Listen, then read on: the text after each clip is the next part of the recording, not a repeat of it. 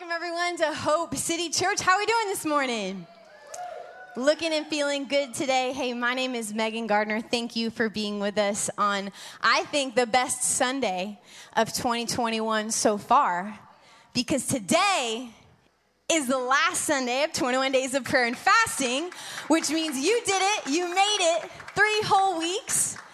Thank you. Big thank you to everybody who prayed with us. Thank you so much. Through our social media, you've been praying for your own life, your marriages, your family, been praying for the people that you know, community, schools, and our nation that we just got done praying for. Thank you for sticking it out with us. And thank you to everybody who fasted for 3 whole weeks. Some people did an entire cold, I'm eating nothing for 3 whole weeks fast. And today they're like running to the cheeseburger, like, I cannot wait to get those fried chicken wings again. But thank you so much to everyone who did that. We hope that at the end of this experience, now you can look back and be grateful for it and know that it drew you closer to God. What an amazing way to start off our year. Amen. Wonderful. Thank everybody watching online, experiencing Hope City at home. What a cool opportunity we get in 2021 to sit at home in our sweatpants and be at church. How cool is that? How cool is that? Thank you, everyone watching right now. Like I said, my name is Gardner, and we right now are in the middle of a series called Happiness Advantage. How many of you have enjoyed this series so far? We are on week 4 right now out of our 5 weeks, and man, has it just been an amazing ride. We're just learning about happiness. Now, I consider myself a very happy person, so I got very excited to speak in this series because people ask me all the time, why do you have so much joy? And my answer to them is because I have Jesus. And some of them look at me like I'm crazy because they're like, what? Like on the outside, I have 3 kids. I'm only 27. I've been married to one man for 8 years. And my fun idea of a Friday night is playing with my chickens and my dogs at home. That's it. That's my life. And I love it. But they ask me, does that make you happy? And I say, absolutely. It absolutely does because Jesus is in my life, and that's why I enjoy it so much. But that's the question that we've been trying to answer throughout this entire series is, does Jesus actually give you a better life? Does he? Jesus? Culture says other things definitely will give you a better life, and we've heard many of those throughout this series. Culture says that money will give you a better life. And I think a lot of Americans or just people in general really do deep down believe that. If you ask yourself, you do believe that money will give you a better life? Because like half of America, well, probably all of America just played that lotto that got to be like $900 bajillion. Like driving on the highway, looking at the billboards and like, it can't even fit all the digits. Like the billion doesn't even fit in the billboard. But money, we believe, does give you a better life. Like we truly believe that. But we learned in week 1 with Pastor Jason that Jesus says that focusing your generosity on something eternal rather than something that'll fade away will truly give you happiness.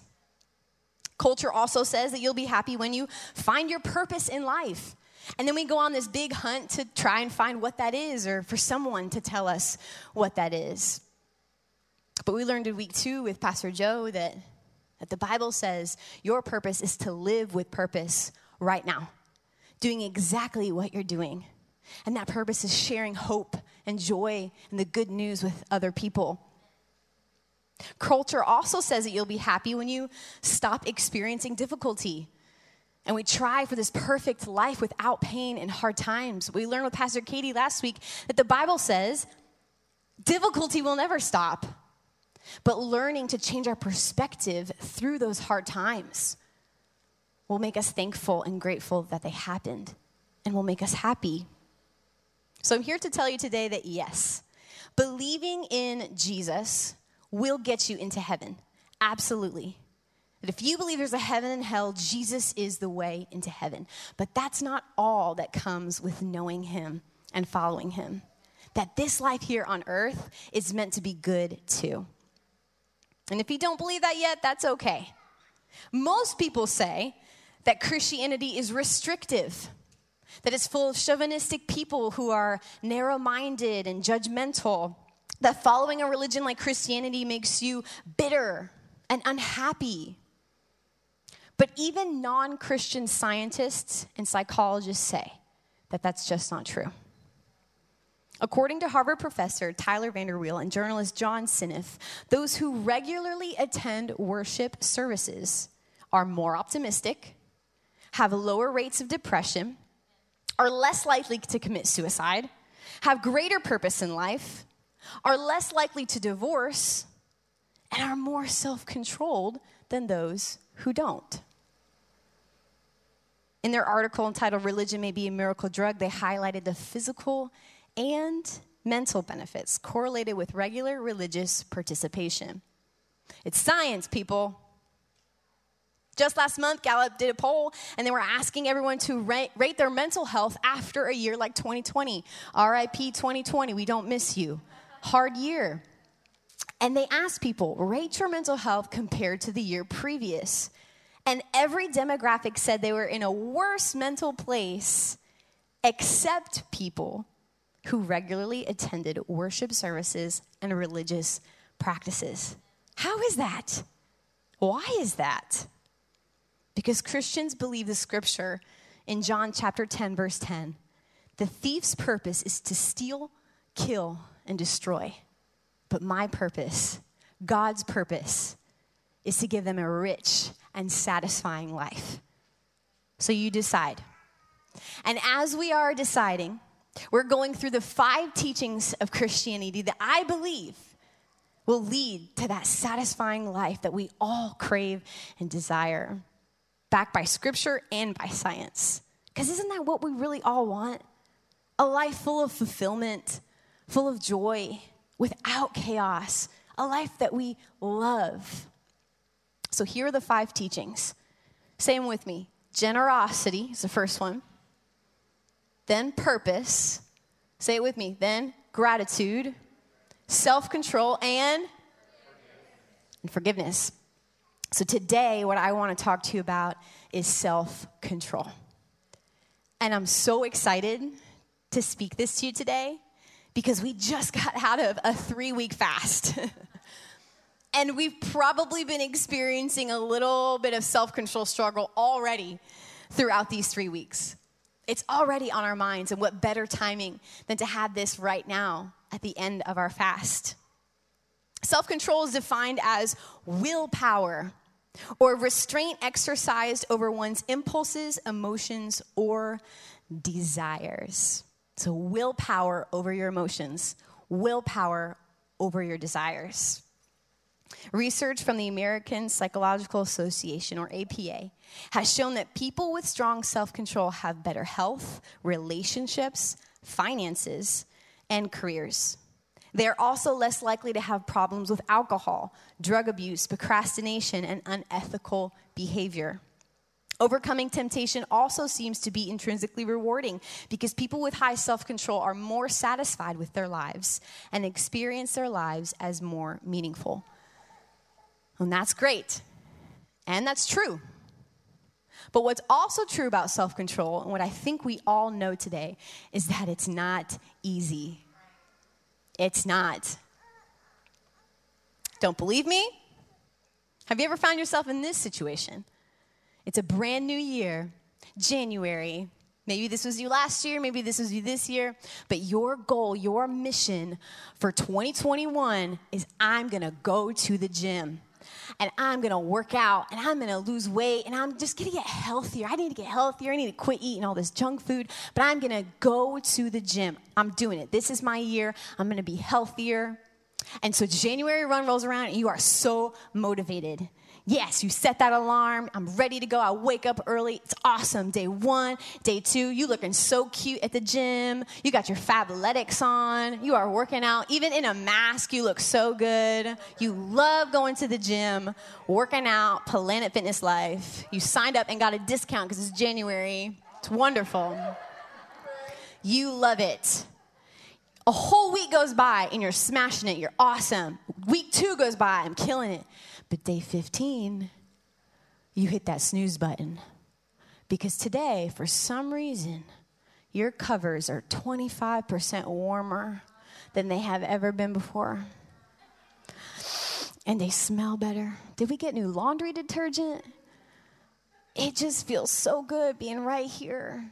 And then you convince yourself, I've done good. I went to the gym for 2 weeks straight. That's more than I've ever done before. And you start making excuses. That's exactly why I deserve to stay home. I need a cheat day. I need a day off. It's okay. My muscles are tired. It's fine. It's recovery day, whatever you want to call it. And boom, cozy covers win. But maybe that's not you. Maybe you're great at exercising self-control, trying not to be lazy. You love the gym. Maybe this is you. Maybe your goal is for a long and happy marriage. I want to be married to this person, committed to them. I love them. So you get married, and everything is great. They're the spouse of your dreams. She's cooking meals for me. She's such a good cook. Oh, he's so sweet to me. He opens the door for me. Look at him. We're 1 year in. We're still honeymooning. I just love being out together. Everyone says we're the cutest couple. It's so, so great. But today, a text from your ex pops up on your phone. And you're thinking, it's just a text. It's not a big deal. Or something slides into your DMs, maybe a photo from your text. And today you're convincing yourself like, we still keep a relationship. I'm not going to be mean. I got to open it. They wouldn't do anything to hurt me. And plus, I'm just looking. I'm not actually doing anything. I'm not touching, right? This isn't bad. And you open that up and boom, lust wins. That craving, that desire, that impulse wins. Because we want what we want as people, as humans. Whether it's laziness, or it's lust, or it's anger, or it's your ego. Whether it's an addiction like smoking, or overeating, or alcohol. Whether it's negative thoughts or degrading talk. The need to be seen or applauded by others. We all have desires within us that are hard to control. It's hard to control our emotions and our temper because we're angry at our spouses when they make us mad. We want to talk bad about the people who have hurt us. They wronged me. It's my right to talk that way and to say those things. I can't help but lie to advance my career or to cover up a mistake I've made. I have to. As humans, we are born with this nature, with this flaw.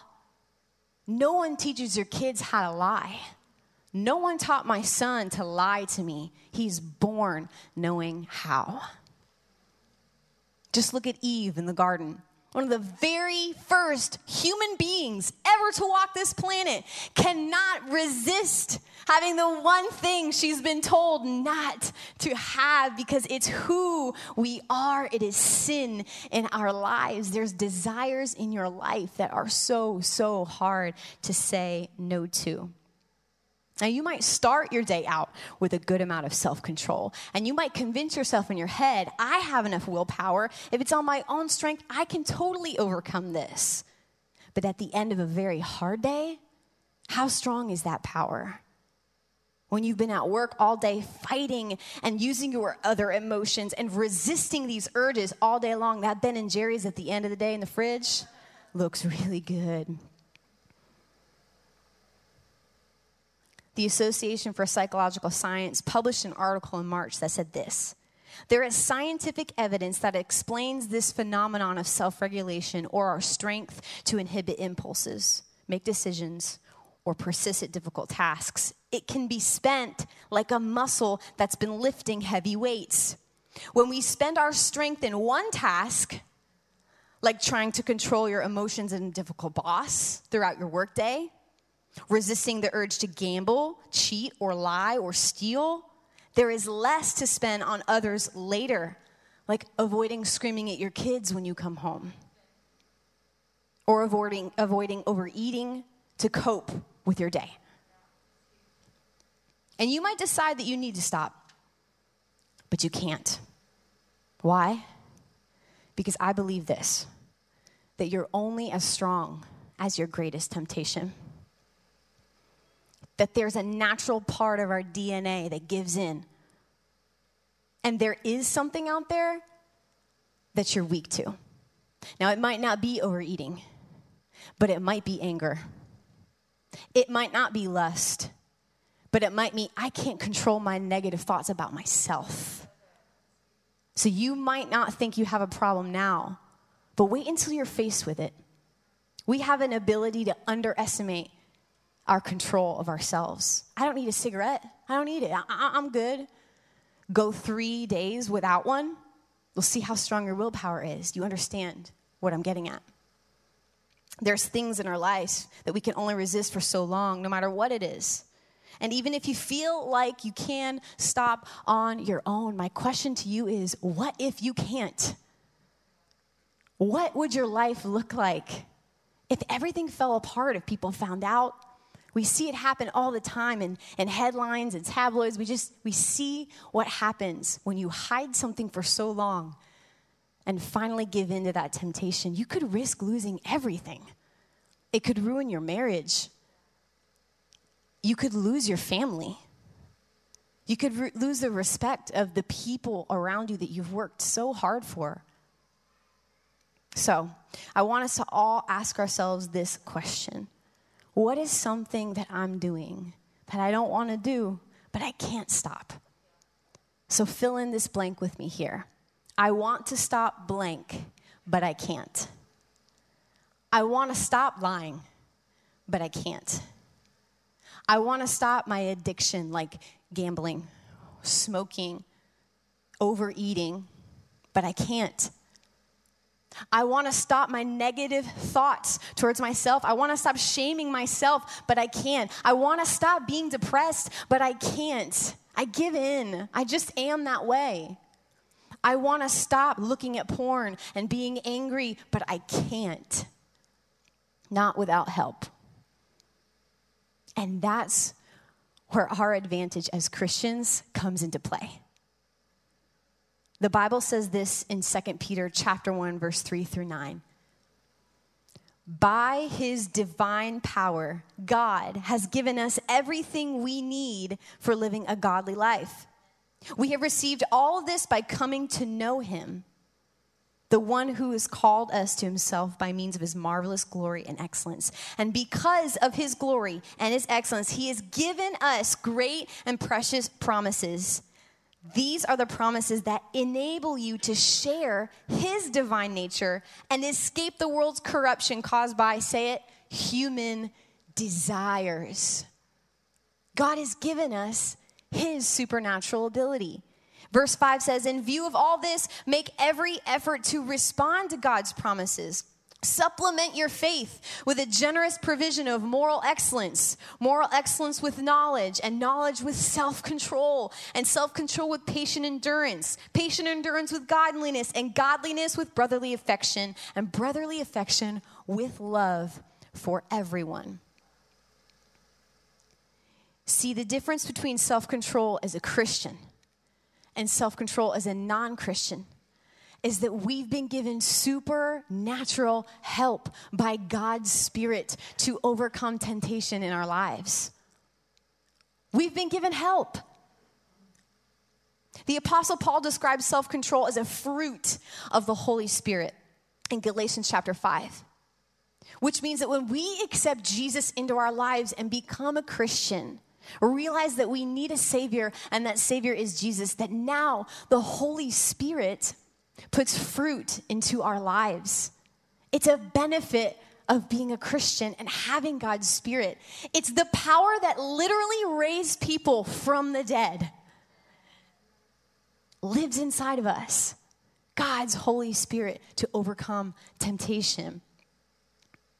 The creator of the world not only desires to know you and to love you, but to help you here on earth. But we all know this about fruit, that fruit cannot be made. It has to be grown. A banana isn't just sitting there. It doesn't just exist. It starts out as a little bulb and it grows. Fruit grows in your life. And the only way to grow in self-control is by spirit control in our lives. giving God the ability, God the control to help me resist my impulses, my emotions, and my desires. So here's what I mean. There's a story in the Bible in Matthew chapter 4 that I love. It's when Jesus is led into the wilderness to be tempted by the devil or by Satan. I love this scripture because Jesus was specifically led there to be tempted. See, the whole purpose of Jesus coming to earth, he is God. God leaves heaven, he comes to earth and he becomes a man, a body, a physical body, was to die for the sin of the world. When he became man, he experienced all the same temptations that we experience. All of the things that you struggle with, Jesus did too. But he overcame them. Here in Matthew chapter 4, we see how. Jesus was tempted by 3 things, and they're so important because it's the same thing you sitting, listening, hearing today are tempted with. The first thing that he's tempted by is hunger. Jesus is led into the wilderness, and Satan comes to him. He's hungry, so hungry. He comes to him and said, hey, there's these rocks. You're God. Turn these rocks into bread. That's super tempting, especially all my people that have been fasting for 2 weeks. There's Taco Bell. There's McDonald's. Open up the fridge. It looks so good. Temptation is everywhere, and that is instant gratification of the body, the temptation of hunger. I'm not just talking about food here. Understand me. I'm talking about anything that your body physically craves that is bad for you. God has given you the ability to overcome. Not on your own, with his spirit. Because Jesus looks back at the devil and he says, Scripture says that man does not live by bread alone, but every word that comes out of the mouth of God. He quoted Scripture back to the devil and resisted the temptation to satisfy his body. The second thing that he's tempted by is his ego. Jesus takes him to a tall place and he says, listen, if you jump off here, the angels will surely save you because you are the Son of God. Show everyone that you're the Son of God by showing them this. That if you fall off this cliff and die, everyone will now know because you've proven to them. Prove to us. Show us with your strength and with God's might that you really are the Son of God. That's a big deal. Ego is a huge temptation.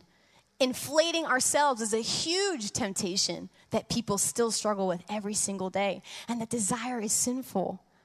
But Jesus says, Scripture says, do not test the Lord your God. I will not. The last way that he's tempted is one of my favorite, is materialism or wealth. Things. The devil comes to Jesus and he says, look, I'll show you this entire world in all of its glory. See its kingdom, see its castles, see all of its money, see all of its riches. It's wonderful, isn't it? See that Mega Million lotto. It's so awesome, isn't it? See those slot machines, they're wonderful. You could have it all. But Jesus says, get thee behind me. He says, Scriptures say that you're supposed to serve God and God alone because the devil wanted him to bow down to what he was ruler over. And he said, I won't. I serve God and his will, not my own. How was he able to overcome the devil? Because his desire for God's will was stronger than his desire for ego, for satisfaction, and for materialism in this world. See, it's important to know that when you follow Jesus, your desires don't go away. It's not a light switch. It's not some magic fairy dust that just means all of a sudden now I'm not going to want to look at porn because I know Jesus. That's not how it works. But as you fall in love with Jesus, he changes what you want. He changes your desires so that you'll want to please God and live a life that pleases him more than you'll want to be angry, look at porn, lie, talk down to yourself. And this is how we overcome. Because Jesus doesn't change what you do. He changes what you want to do. We say that all the time here at Hope City Church. And we believe it as Christians. It's important to know this, that growing fruit takes time. Do you guys know how long it takes to grow a banana? I didn't either until I looked it up.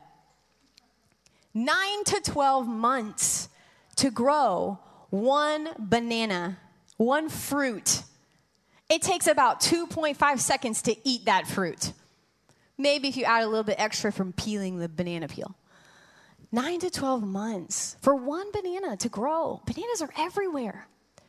It's important to know that following Jesus, replacing desires, takes time to grow in your life. Even people who followed him, who literally saw him and walked with him, still had trouble and took time growing in their self-control. David, look at him with Bathsheba. David knew God, loved God, talked with God, and still gave in to temptation. Peter, who walked with Jesus, knew Jesus, is one of my favorite people in the Bible because he did everything 110%. Like, my dude's an intense dude, and I love him because I'm that way too, and he reminds me of myself. Peter, when they come to take Jesus away, he takes out a sword and he chops off somebody's ear. My dude loses control, trying to protect someone, justifying why he did it. Don't take Jesus away, but lost control in that moment. Same thing when he's tempted by pleasing other people. People come to Peter and say, do you know him? And in the face of temptation, he gives in. No, I don't know. I don't know Jesus. That's a lie. We all as people struggle to give in to those desires. But with God in control, he helps us overcome them. It takes time. Hear me today. I want to make a point and say this before I end. You look at somebody else and you think, man, their life looks so easy. Christian or not, they must not struggle with the same things I struggle with. What is wrong with me? We shame ourselves and fall into guilt for the mistakes we make. This person over here, I guess they don't struggle with anything because their life seems perfect. But you have no idea how long it has taken them to grow that fruit. They might have been growing this fruit for years and years to grow a fruit of self-control. So it's not that they don't have the same desires as you, but their desire to please God is stronger than those. So I'm not here today telling you you will never fail. I'm not here today telling you that your human desires go away when you get to know Jesus. Jesus doesn't make life easy, but he makes life better. Better. This life we live is hard. It is full of difficult days. Tomorrow, I cannot promise you, will not be a difficult day. But with God's holy and mighty Spirit leading us, it's better than doing it on our own because we have tried. I try. And you might think you can do it on your own by reading enough books or going to enough meetings and taking enough courses. But what if you can't? I do believe that we're only as strong as our greatest temptation. So I want to ask you these two questions. Well, one of two you can pick. Number one, if you don't know Jesus, would you consider what a life following him would look like today? If you've tried to control your temptations on your own and failed, would you consider what it would be like putting Jesus in control of those? And number two, if you do know Jesus, but the fruit of self-control is small in your life, which it might be, would you consider today turning self-control into spirit control and putting in the work that it takes to grow that fruit? Here's what's interesting in Matthew 4 about Jesus. Jesus knew Scripture. Do you know what is stronger than any force, any temptation in this world? The Word of God. And it's not cliche for me as a pastor to say, hey, read your Bible. It's true. I believe in the power of the Word of God. I believe reading Scripture and speaking Scripture over your life helps you not only desire Jesus more than these sinful desires, but helps you overcome them with God's Spirit. Put in the work to grow this fruit. I'm not here to bring conviction to you, but if you feel that in the Holy Spirit right now, that's an okay thing, because we're human and we are flawed and we need God's help. 1 Corinthians 10:13 says this: the temptations in your life are no different from what others experience. And God is faithful. He will not allow the temptation to be more than you can stand. When you are tempted, not if, when, He will show you a way out so that you can endure. Last thing I'm going to say. When I was 13 years old, just gave my life to Jesus, coming into a youth group, one of my youth leaders was talking to a bunch of us girls, and I, at that time, really struggled with my image and struggling with thinking that I was beautiful, as a lot of middle school or young age girls do. I didn't like what I saw, didn't like what I heard, and I tried changing a lot about me to make sure other people liked me. And my youth leader one Wednesday night is speaking to all us girls who are struggling with our identity and our image and our negative self-talk, with the temptation to hate ourselves. And she says, do you know what the Bible says? The Bible says that you are fearfully and wonderfully made in the image of God Himself. I never knew that. And you know what she said for me to do after that? Was when I go home and I wake up the next day and I look at myself in the mirror and I want to have those thoughts and the temptation comes to hate myself again, remind myself of the scripture. I am fearfully and wonderfully made in the image of God. And immediately my desire isn't to shame myself, but to believe that to be true. And you know what the best part about that is that I'm raising a young daughter now who is 7 years old, who I know as a human will struggle with the same temptations to hate herself that I did. But I can teach her scripture that tells her that she is fearfully and wonderfully made in the image of God. You can't control your smoking addiction. I can do all things through Christ who gives me strength. There is nothing more powerful than the Word of God. But it's our job to do the work to know it. It is more available to us now than ever before. And we don't have an excuse to know our scripture, because there's so much life in this life that God is offering us. There's so much joy.